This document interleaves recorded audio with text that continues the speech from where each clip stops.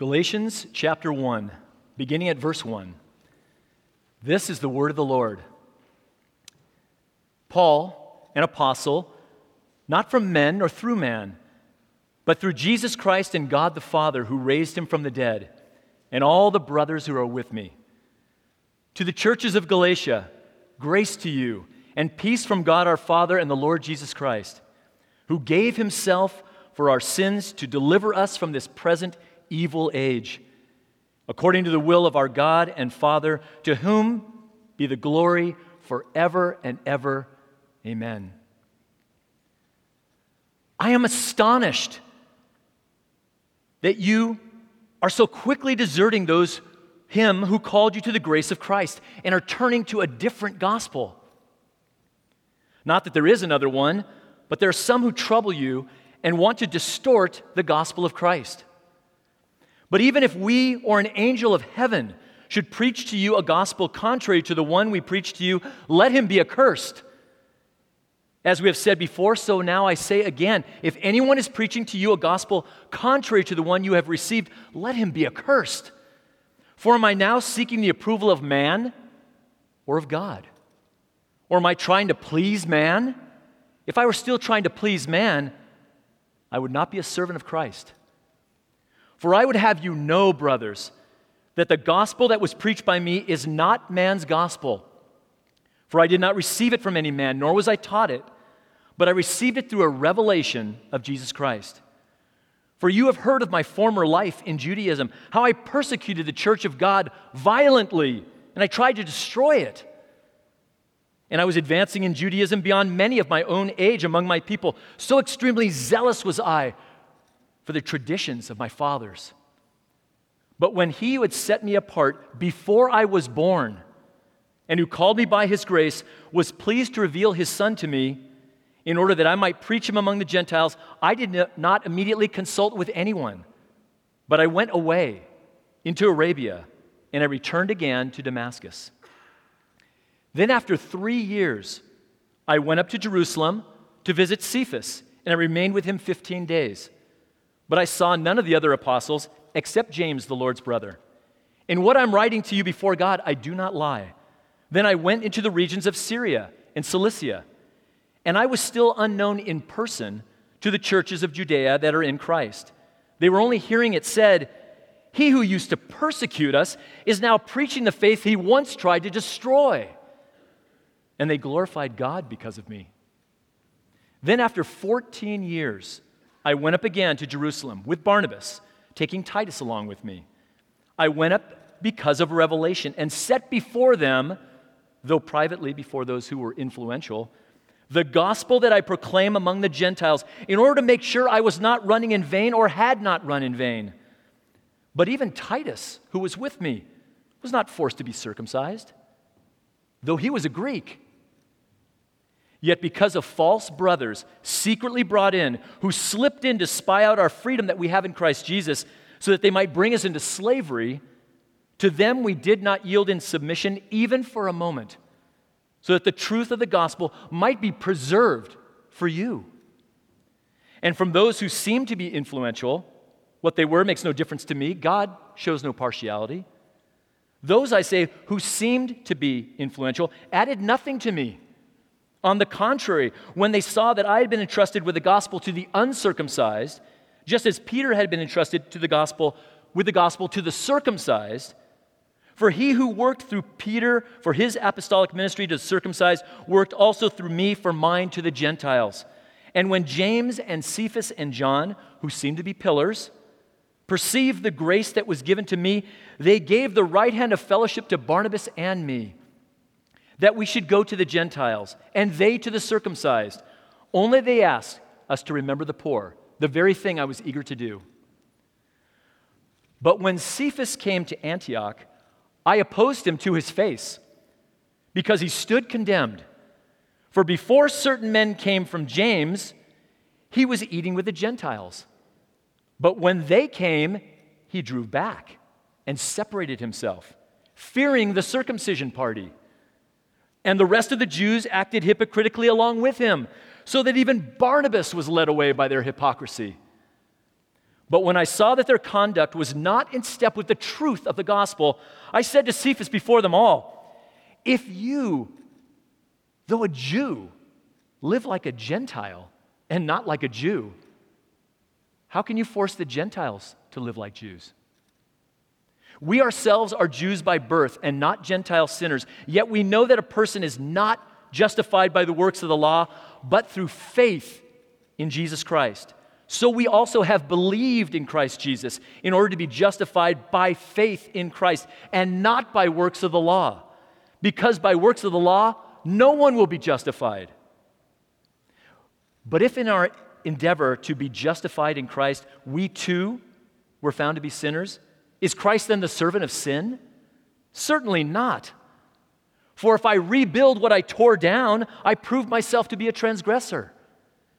For through the law I died to the law, so that I might live to God. I have been crucified with Christ. It is no longer I who live, but Christ who lives in me. And the life I now live in the flesh, I live by faith in the Son of God, who loved me and gave himself for me. I do not nullify the grace of God, for if righteousness were through the law, then Christ died for no purpose. Oh, foolish Galatians, who has bewitched you? It was before your eyes that Jesus Christ was publicly portrayed as crucified. Let me ask you only this. Did you receive the Spirit by works of the law or by hearing with faith? Are you so foolish? Having begun in the Spirit, are you now perfected in the flesh? Did you suffer so many things, if indeed it was in vain? If indeed it was in vain? Does he who supplies the Spirit to you and works miracles among you do so by works of the law or by hearing with faith? Just as Abraham believed God and it was counted to him as righteousness. Knowing then that it is those of faith who are the sons of Abraham, and the Scripture foreseeing that God would justify the Gentiles by faith, preached the gospel beforehand to Abraham, saying, in you shall all the nations be blessed. So then those who are of faith are blessed, along with Abraham, the man of faith. For all who rely on the works of the law are under a curse. For it is written, cursed be everyone who does not abide by all things written in the book of the law, and do them.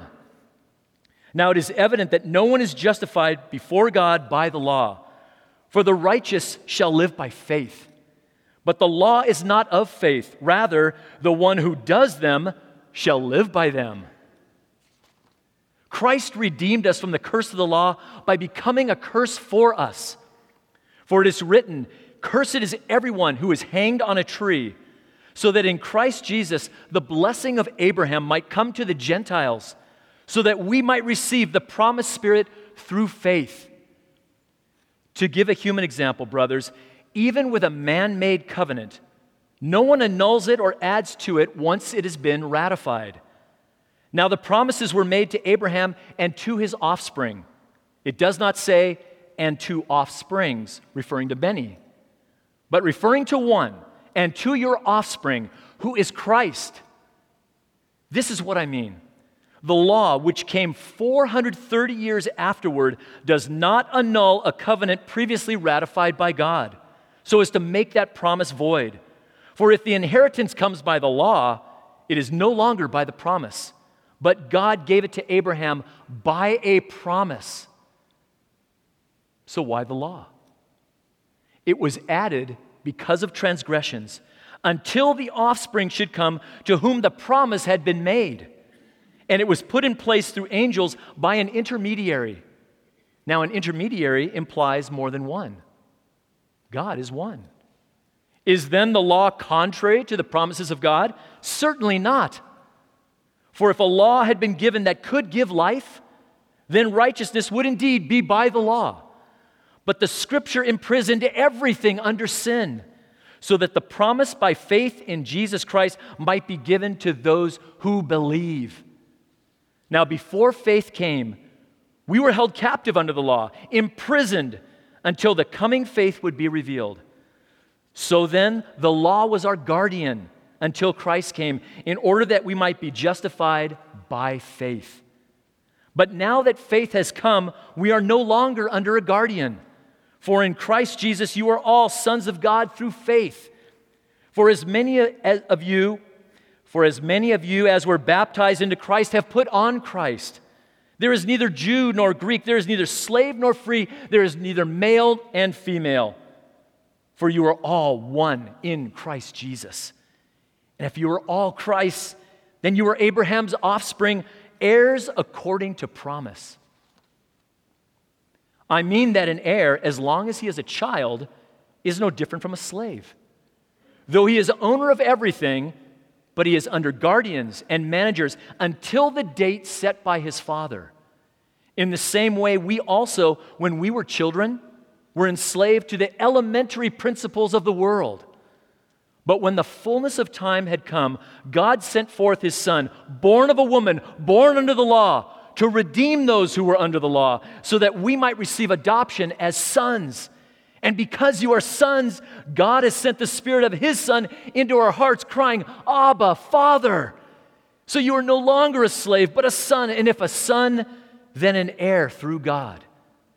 Formerly, when you did not know God, you were enslaved to those that by nature are not God's. But now that you have come to know God, or rather be known by God, how can you turn your back again to the weak and worthless elementary principles of the world? Whose slaves you want to be once more? You observe days and months and seasons and years. I am afraid I have labored over you in vain.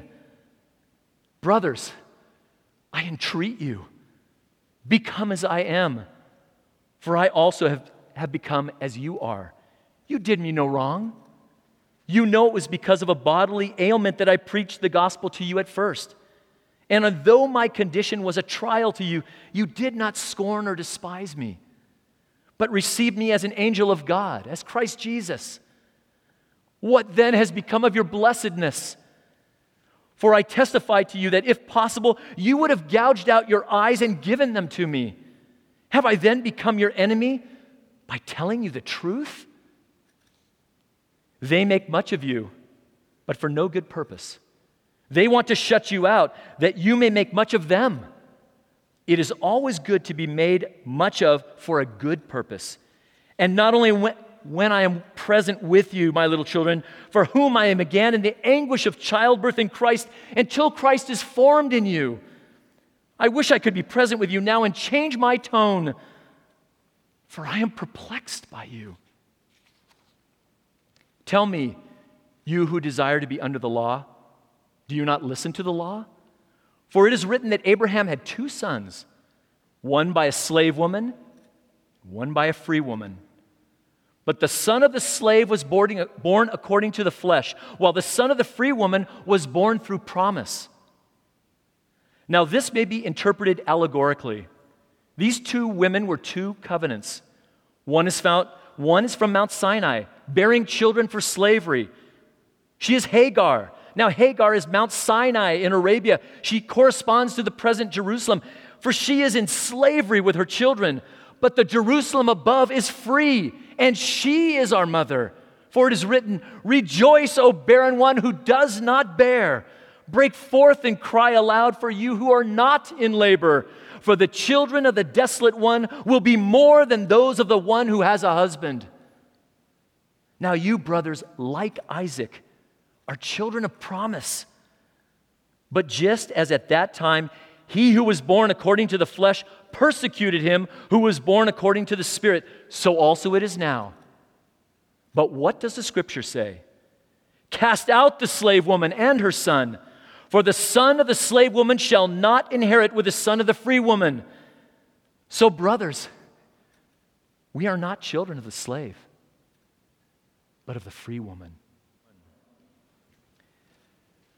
For freedom Christ has set us free. Stand firm, therefore, and do not submit again to a yoke of slavery. Look, I, Paul, say to you that if you accept circumcision, Christ will be of no advantage to you. I testify again to every man who accepts circumcision that he is obligated to keep the whole law. You are severed from Christ, you who would be justified by the law. You have fallen away from grace. For through the Spirit, by faith, we ourselves eagerly wait for the hope of righteousness. For in Christ Jesus, neither circumcision nor uncircumcision counts for anything, but only faith working through love. You were running well. Who hindered you from obeying the truth? This persuasion is not from him who calls you. A little leaven leavens the whole lump. I have confidence in the Lord that you will take no other view, and the one who is troubling you will bear the penalty, whoever he is. But if I, brothers, still preach circumcision, why am I still being persecuted? In that case, the offense of the cross has been removed. I wish those who would unsettle you would just emasculate themselves. For you are called to freedom, brothers. Only do not use your freedom as an opportunity for the flesh, but through love serve one another. For the whole law is fulfilled in one word: you shall love your neighbor as yourself. But if you bite and devour one another, watch out that you are not consumed by one another. But I say, walk by the Spirit, and you will not gratify the desires of the flesh. For the desires of the flesh are against the Spirit, and the desires of the Spirit are against the flesh. For these are opposed to each other, to keep you from doing the things you want to do. But if you are led by the Spirit, you are not under the law. Now the works of the flesh are evident: sexual immorality, impurity, sensuality, idolatry, sorcery, enmity, strife, jealousy, fits of anger, rivalries, dissensions, divisions, envy, drunkenness, orgies, and things like these. I warn you, as I warned you before, that those who do such things will not inherit the kingdom of God. But the fruit of the Spirit is love, joy, peace, patience, kindness, goodness, faithfulness, gentleness, self-control. Against such things there is no law. And those who belong to Christ Jesus have crucified the flesh with its passions and desires. If we live by the Spirit, let us also keep in step with the Spirit. Let us not become conceited, provoking one another, envying one another. Brothers, if anyone is caught in a transgression, you who are spiritual should restore him in a spirit of gentleness. Keep watch on yourself, lest you too be tempted. Bear one another's burdens, and so fulfill the law of Christ. For if anyone thinks he is something when he is nothing, he deceives himself. But let each one test his own work, and then his reason to boast will be in himself alone and not in his neighbor. For each will have to bear his own load. Let the one who has taught the word share all good things with the one who teaches. Do not be deceived. God is not mocked. For whatever one sows, that will he also reap. For the one who sows to his own flesh will from the flesh reap corruption. But the one who sows to the Spirit will from the Spirit reap eternal life. And let us not grow weary of doing good, for in due season we will reap if we do not give up. So then, as we have opportunity, let us do good to everyone, and especially to those who are of the household of faith. See with what large letters I am writing to you with my own hand. It is those who want to make a good showing in the flesh who would force you to be circumcised, and only in order that they may not be persecuted for the cross of Christ. For even those who are circumcised do not themselves keep the law, but they desire to have you circumcised, that they may boast in your flesh. But far be it from me to boast, except in the cross of our Lord Jesus Christ, by which the world has been crucified to me, and I to the world. For neither circumcision counts for anything, nor uncircumcision, but a new creation. And as for all who walk by this rule, peace and mercy be upon them and upon the Israel of God. From now on, let no one cause me trouble, for I bear on my body the marks of Christ. The grace of our Lord Jesus Christ be with your spirits, my brothers. Amen.